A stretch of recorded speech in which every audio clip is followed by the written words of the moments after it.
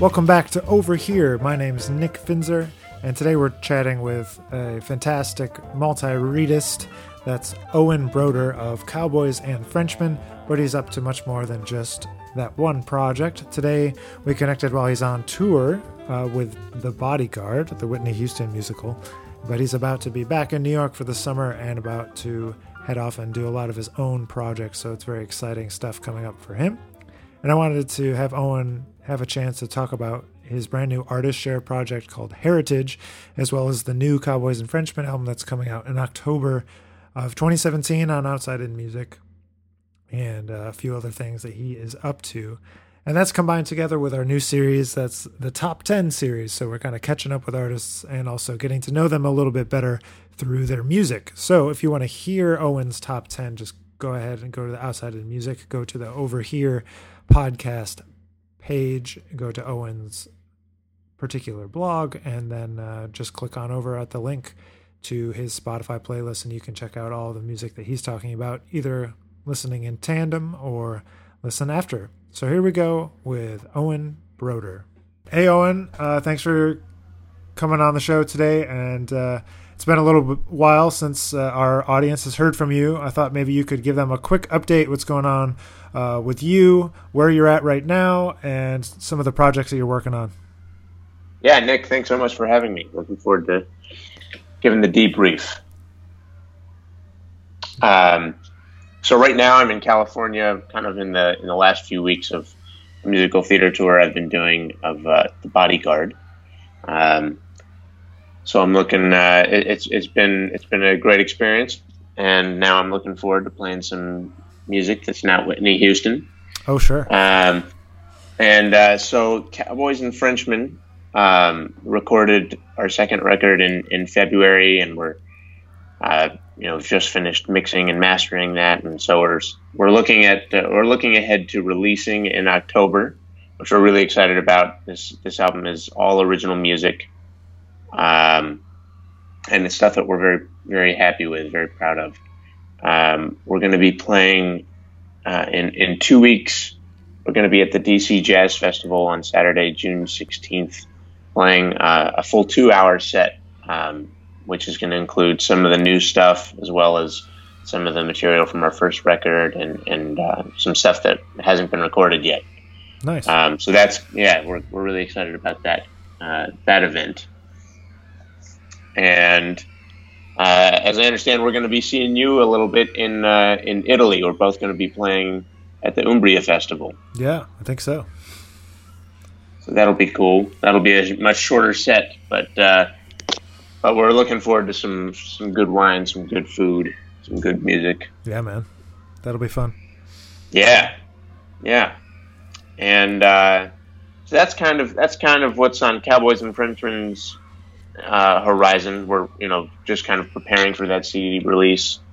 Another project of mine called the American Roots Project is going to be recording an album in conjunction with artist share. The album is going to be called Heritage. It'll be an 8-piece band using American roots music as a source to present new, original compositions and interpretations of that American roots music in a jazz context. Very cool. And I know that you're currently in the middle of I forget, like an artist share project kind of that's going on right now. Do you want to share some details about that? Yeah. So this album Heritage is an artist share project. And artist share is a crowdfunding platform, kind of like Kickstarter, although it's only for musicians, and they hand select their roster with projects that they want to be a part of. So this is on their platform, and the Eastman School of Music also plays an interesting role in this project. Eastman has recently developed a relationship with Artist Share, and essentially Eastman's role is to endorse anywhere from like 1 to 3 projects that come out of Artist Share, specifically from people related to Eastman. So I went there for undergrad, and so they've selected my project to endorse, which is kind of exciting. It's a nice little nod from my alma mater. Yeah, that's awesome. And I know, do you want to tell people a little bit about the personnel? And I know there's some really cool composers writing some music. Yeah, so I'm very excited about the team that's working on this. We've got kind of the full gambit for composers, all of whom are on the forefront of composition for improvised music. We've got Alfonso Horn, trumpet player in New York, Miho Hazama, Jim McNeely, and Bill Holman. And I'm going to be writing a couple as well. So very excited about the writing team, and the players are equally as formidable. We've got Sarah Caswell on violin, Scott Winholt on trumpet. You're playing trombone, which is going to be fantastic. I'm very excited to have you be a part of this. I'm playing the reeds. Frank Kimbrough on piano, Jay Anderson on bass, Matt Wilson on drums. And we're going to, on a couple tracks, we're going to have a few guest vocalists. Kate McGarry's going to be singing, Wendy Gillis from the Gil Evans Project, among other things, and Vuyoso Tashe. So it's a really great team, and I think very well suited for this project, very well suited for the integration of these two genres specifically. I think they're going to realize the concept very, very well. I'm really excited about it. Awesome, man. Yeah, it's going to be an exciting thing. So where can people go to kind of find out more about the project? So this project has its own website, which is www.americanrootsproject.com. And from there, you can get all of the background on the project, as well as the details for the different levels of participation. And the way that works is when you participate, you purchase a level of participation of your choice, which can be anything from pre-ordering a digital version of the album all the way up to one of the premium levels of participation. And what that means is that not only are you receiving the album when it comes out, but you're also watching the creative process unfold, along with receiving several other benefits associated with each level. So on the project website, you get a sense of what that is, and from there, you can either go through this website or go directly to Artist Share and search the heritage in the search bar and their project. They'll bring up the project page. So either the project page itself, www.americanrootsproject.com, or go to Artist Share, and you can learn all about this project and the various ways that you can get involved. Awesome, man. And before I forget, what's the best place for people to find out about the Cowboys and Frenchmen upcoming events and release?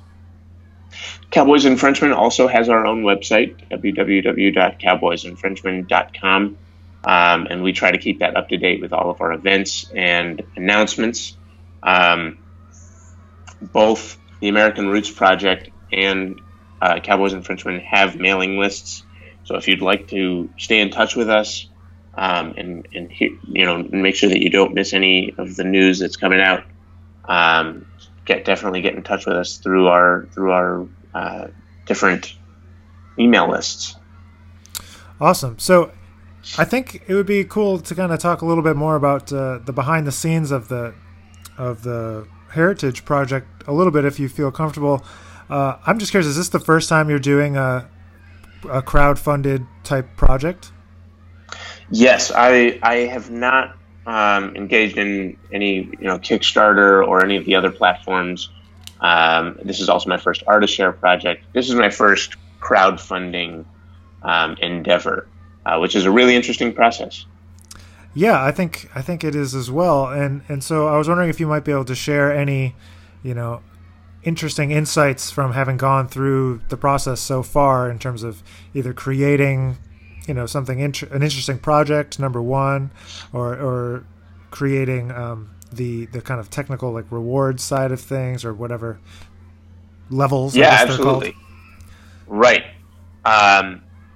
So, like I said, ArtistShare is kind of unique in the way that they do things because they're not only selling what happens at the end of the project, what happens after the release, what you get after the release. The big sell here, the big appeal for being a part of an ArtistShare project is that you're watching everything happen leading up to the recording session and through. So you're getting insight from the composers as to what they're listening to, how they're approaching this concept, what their plans are for the arrangements, and then developments as they write. So which is a really interesting thing. And more. I'm like I said, this is my first one, and at this point we're still receiving the composition. So I'm very interested to see what kind of news comes out once all the pieces are written. But there'll be things like interviews with the players and how they're approaching this music, and live footage from the recording session itself.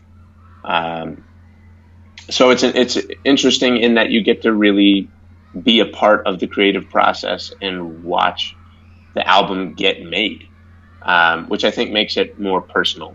I think that kind of helps the audience be invested in what the project is, not just what comes out of the end result. Right. So it's more of an experience rather than a product per se. Exactly. And so that's the unique aspect of ArtistShare.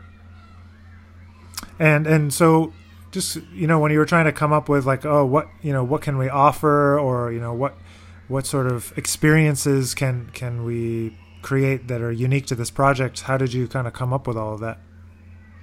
That's a good question. And Brian Camilio, the man behind ArtistShare, he was a huge help. He really knows what he's doing and was able to provide some really valuable insight.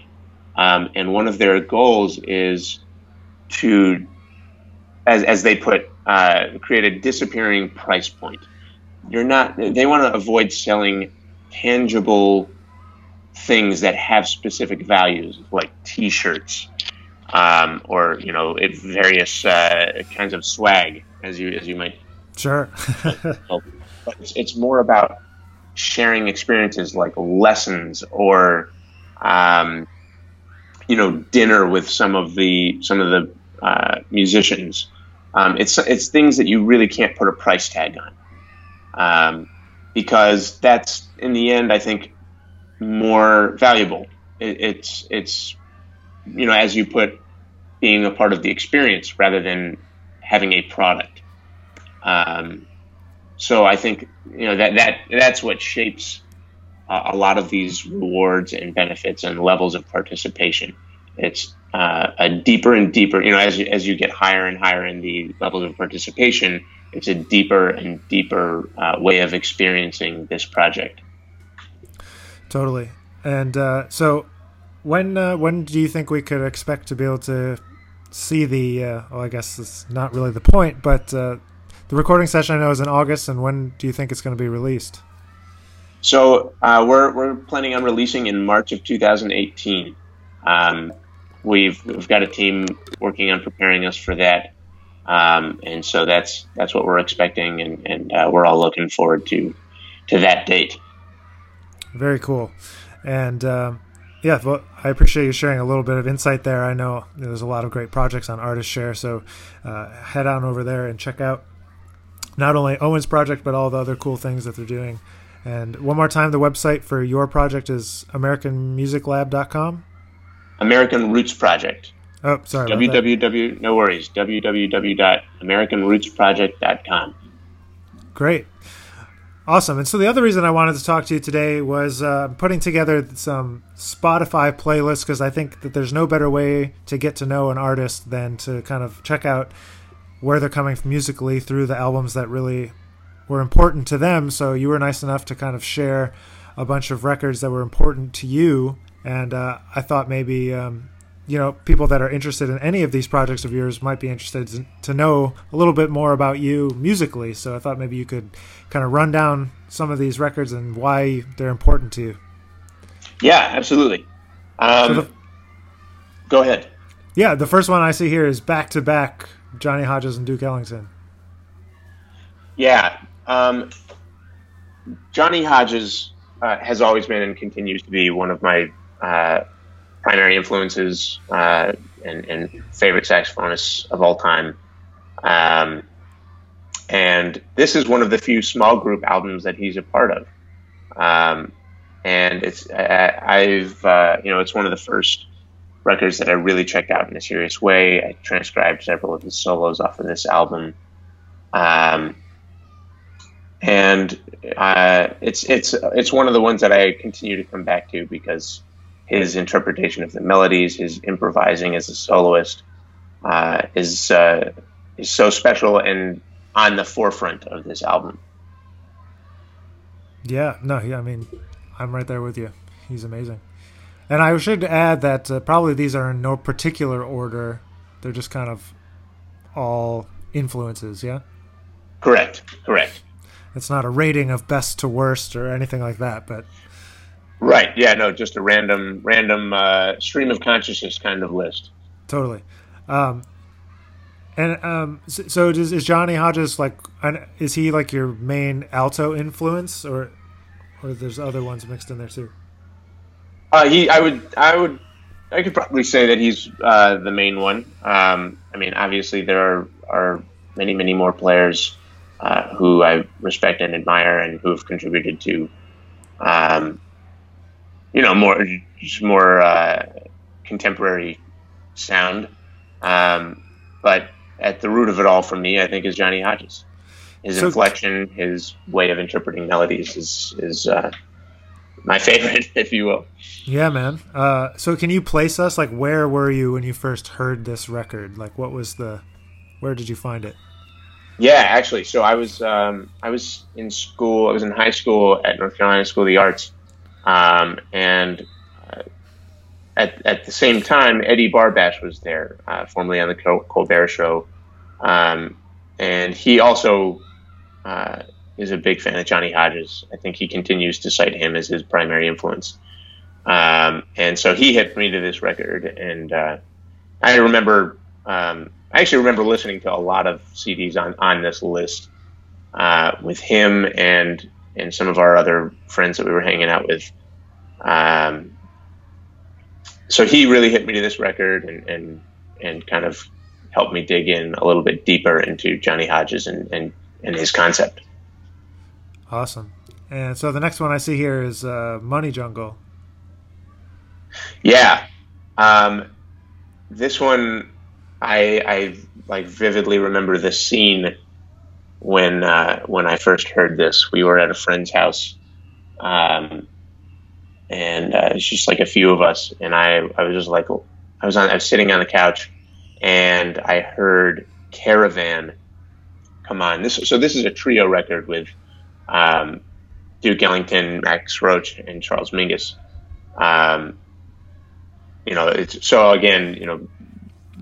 Duke Ellington is not super known for his small group stuff, certainly more so as a big band leader and composer. So this is kind of a rare gem, certainly for these three people to be playing together. And Caravan came on, and the way that the track starts is Duke Ellington is kind of repeating a single note in part of the higher register piano. Or Charles Mingus is playing. Oh no, Charles Mingus is repeating that note in the higher register of the bass, and then Duke Ellington comes in with the melody of Caravan in 12ths in the low octave, and it's so strong. I remember just falling off the couch and listening to the rest of the track, lying on the floor. It was. I just remember having a ball listening to this thing. Nice. And yeah, that's a really unique record. If people haven't heard that one, that's a killer one. Yeah. How about this next one? This Black Saint and the Sinner Lady. I don't think I know this record. This is another kind of I think rare gem and something that's really special. A friend of mine, also in high school, Ryan Layton, introduced me to this. He was just if it's of interest, Ryan was a classical guitar player, and he didn't really play a whole lot of jazz, but he knew as much, if not more, than most of us about the history of the music, and so I always looked to him for a lot of music recommendations, and he recommended this. He hit me this record, Black Saint and the Sinner Lady by Charles Mingus. And there's a lot going on this record. It's a very, very large ensemble with some interesting contributions from different instruments. There's one of the movements. So this is a large movement work. I think there are 4 movements of this piece, and one of the movements is kind of a flamenco. Well, I don't know if it's flamenco, but it features a classical guitar player, and it's just kind of an interesting bridge into a different world from the traditional Mingus big band, kind of in the same way that Gil Evans was bridging the gap between jazz and orchestral music. Sure. Yeah, I'm gonna have to check that one out because I'm not familiar. So that's cool. And continuing on, I see Dexter Gordon. Yeah, Dexter is one of my favorites. In a lot of ways, his style is very, very different from Johnny Hodges. You think of Johnny Hodges as full of inflection, that those characteristic scoops into notes that create so much drama.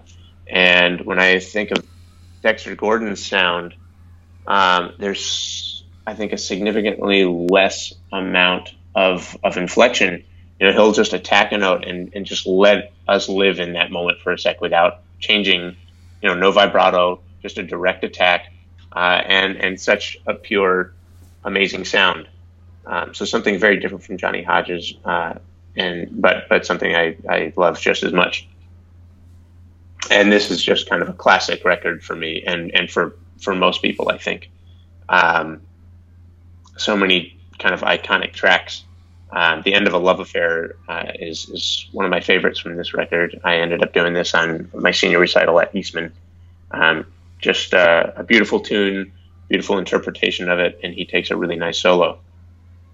And is this another one that you found while you were still in high school, or is this a later discovery? This actually was probably earlier than any of the other ones. I think this was one of the first records I ever bought myself. I remember going to a record store with a friend of mine in Jacksonville, Matt Spiegel, and we were just kind of exploring some of the icons, some of the jazz icons that we'd heard of and listened to on a surface level, and this was kind of our first attempt to dig deeper. Gotcha. So was there a cool record store in Jacksonville, or was it like Barnes and Noble? Like, what was the store? Yeah, it was probably a big chain. There was definitely, I don't think there was a record store with a whole lot of character or anything cool in Jacksonville happening, or if there was, my 13-year-old self didn't know about it. You weren't hip yet. Well, I didn't know. I was out. Yeah, okay. So it's continuing on this tenor saxophonist track, a couple records here. Sonny Rollins in Japan. Yeah, so this record is amazing as an album. One of the things that really brought me in, really the thing that brought me in, was his performance of Round Midnight. It starts out with an extended solo interpretation of the melody, unaccompanied, similar to kind of the approach that Eric Dolphy took to God Bless the Child. Just very virtuosic, and and just Sonny Rollins exposed, it's just one of the most impressive and simultaneously beautiful presentations of that Round Midnight melody. And so when was place us when you discovered this? Was this like a wow, like early on moment? This was probably in college. I think this was in college. I in college, that's when I really started getting more into transcribing solos on a deeper level, with in terms of like taking a step further and analyzing what was happening. And this might have been, I might have discovered this when I was working with or studying with Jose Encarnacion at Eastman. We had to come in with a new transcription every week. And I think this was one of the ones that I brought in. Gotcha. So the next one on this list, to me, I feel like is not out of left field or anything like that, but kind of like unexpected maybe to me as a friend of yours. And so the next one is Adobe by Tony Malaby. So first of all, who hipped you to Tony Malaby, and how did you kind of go down the path of finding out about him? I think our friends from Eastman, Ted Taffaro and Ben Thomas, introduced me to Tony Malaby. Ben did a record with him at one point. And yeah, you're right. Tony Malaby is certainly a departure from the trajectory that we've been talking about so far. But in addition to really loving this record and Tony's playing, I often attribute kind of a turning point in my approach to improvising to a moment when Tony Malaby came and gave a master class at Eastman and spoke a little bit about developing in the same way that jazz musicians develop a vocabulary of language, of playing language that comes from like the bebop history or other eras of improvising. He talks about developing a vocabulary of sounds. So he described that when his saxophone makes a sound that he really wasn't planning on, rather than trying to figure out how not to make that sound again, he tries to control it and figure out how to make that sound in all registers of the instrument at different dynamics. And just like be able to recreate kind of an unusual or interesting sound in a way that he can control it and present it in whatever way that he wants. And that kind of opened my mind into a broader approach to what improvising could sound like. That's cool. I think we all have those, few moments where kind of something changes, a light bulb turns on, and just things are much, more varied and wider than we initially suspect as young jazz musicians. So yeah, what is it about this particular record that keeps you coming back? Well, this was one of the first records that I heard of Tony's. And I do think it's one of the more accessible ones. He's playing mostly standards, and it's a trio record, and so it was kind of a nice entry point into that broader approach to improvising. And as I got farther into this and really started beginning to enjoy this record, that kind of helped me get into open my ears into things that are even a farther departure from Dexter Gordon, Johnny Hodges, Sonny Rollins. Gotcha. All right. And what about this next record here, Guillermo Klein? Yeah, Los Gauchos is, I believe, the first of a two-part project of his with kind of a larger ensemble.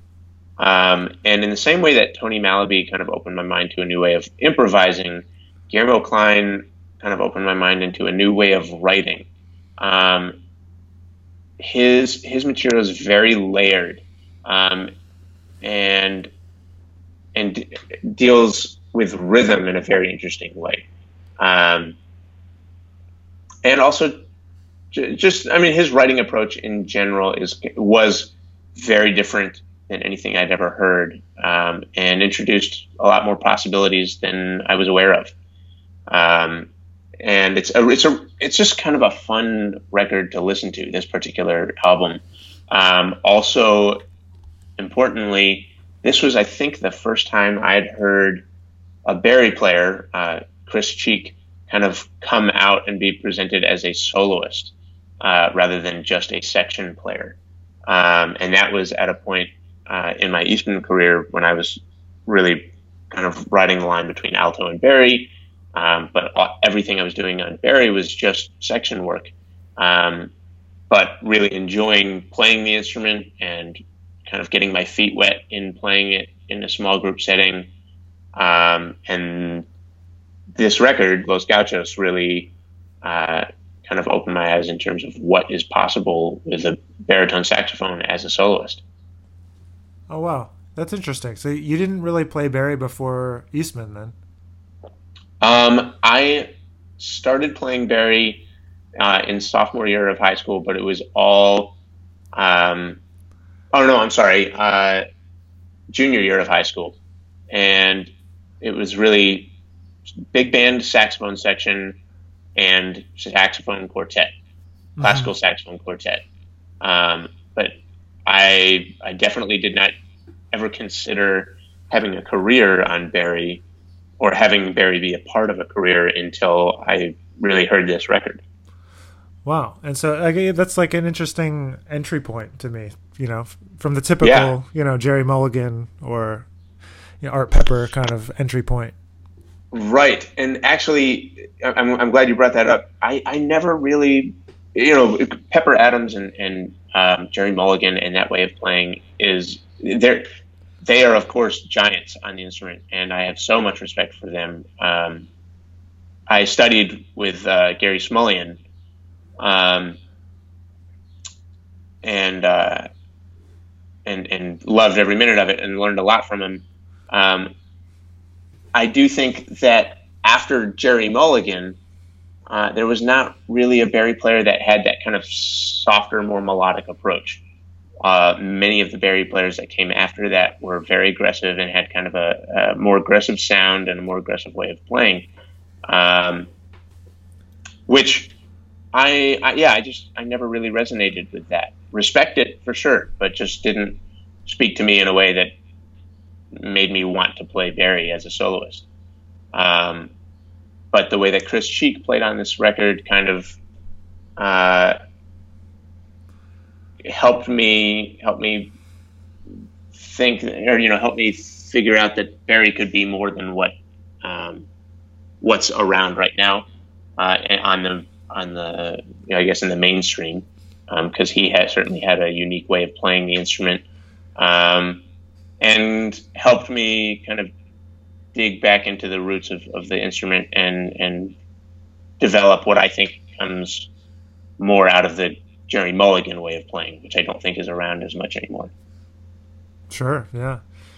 And for me, like this record, I actually came to it from seeing the band play at the Vanguard and not really knowing too much about Guillermo Klein's music, and just being, blown away after seeing the band. And I think something that really blew me away was Miguel Zenon's in that band, and or he was, at least on this particular gig, and he played the whole gig from memory. He didn't look at his music one time. It was crazy. Oh, wow. Oh, my gosh. Yeah. Yeah, I've never seen this band live. What's that? Yeah, I was going to say, especially this, like, through composed style of music. Yeah, exactly. And this is not easy music. Guillermo's writing is, I can't imagine that's an easy set to memorize. But anyway, I digress. So now I see something here by Paul Motion. Yeah. So this record actually is another one that Tony Malaby's on, and Chris Cheek. They're both on tenor. And I really like this record.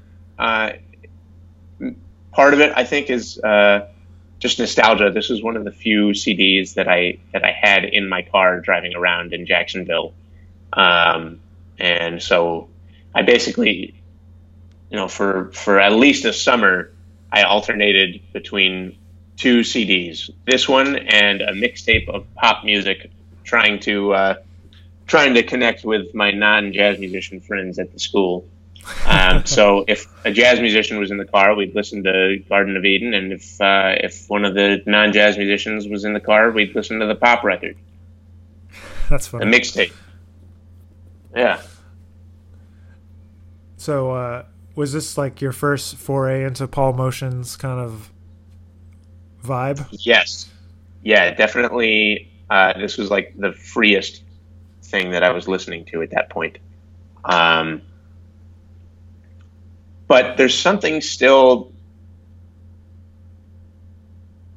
so accessible about it. There's still, both of the saxophone players are really playing melodies. It's free in a certain sense, but it's still, very closely tied to the jazz tradition, in a more conventional sense, I think. And I think a beautiful way of playing in that style, playing with that approach, in a way that your ear is still tied to these melodies and can really lock in. Gotcha. And now, there's a couple more records here. I see Knee Body, and then the last person, I don't know who that is. Yeah. Let's talk about the Knee Body one first. Right. So Knee Body, I remember hearing their name for the first time from Natalie Cressman when I was in, I think, junior year of high school. We were doing a conglomerate, summer jazz thing together. And she mentioned that Knee Body was one of her favorite bands. I don't know why I remember that, because I definitely didn't start listening to Knee Body until like a year later, when I knew I was going to Eastman, and a lot of the Knee Body guys came out of Eastman. And when I got to Eastman, Knee Body was, the talk of the town. All of our friends were checking their records out. And Break Me was the first one that I got and really checked out. And I don't know why it's my favorite of theirs, other than it was the first one that I heard, and it's just I've listened to it a lot when I got it, and it's something that I really continue to enjoy going back to. So what do you think it is about that band and that music that captured your attention? I think that was like the first time that I'd heard jazz try to break away from what I had thought jazz was.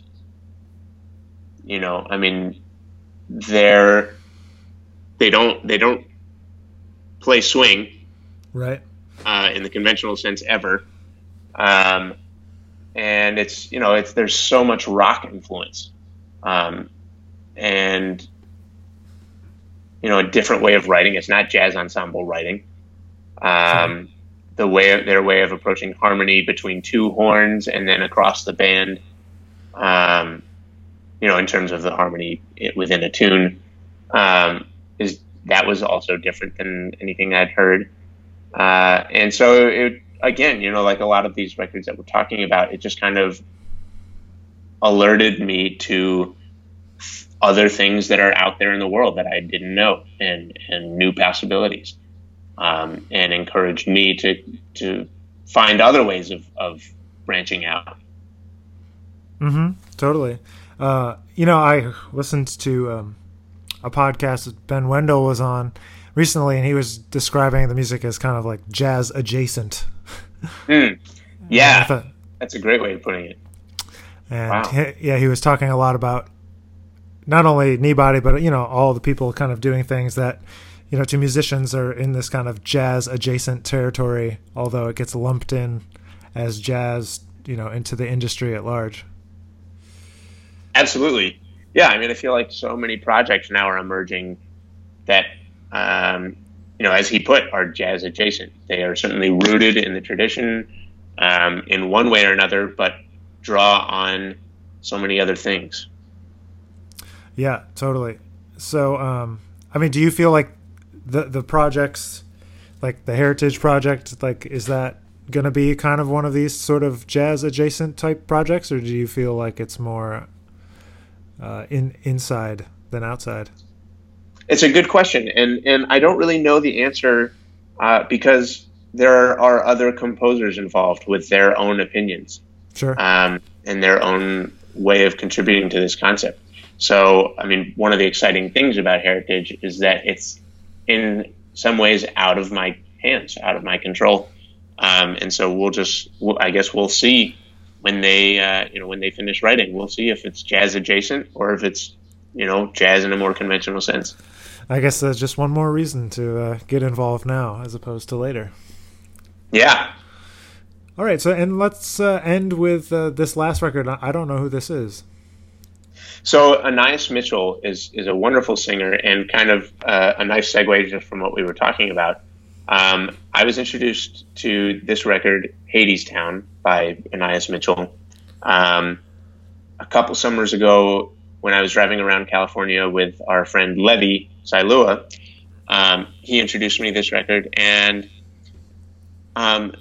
this is a folk opera.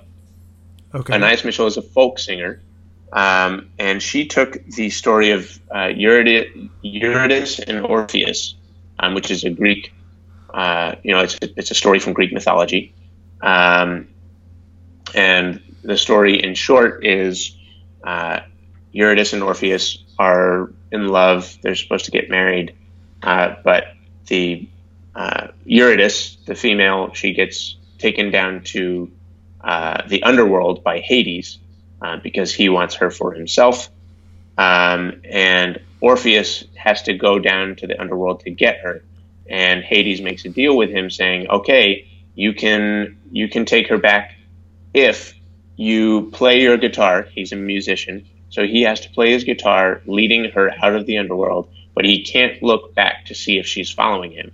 If he looks back, then she has to stay in the underworld. And spoiler alert, he looks back.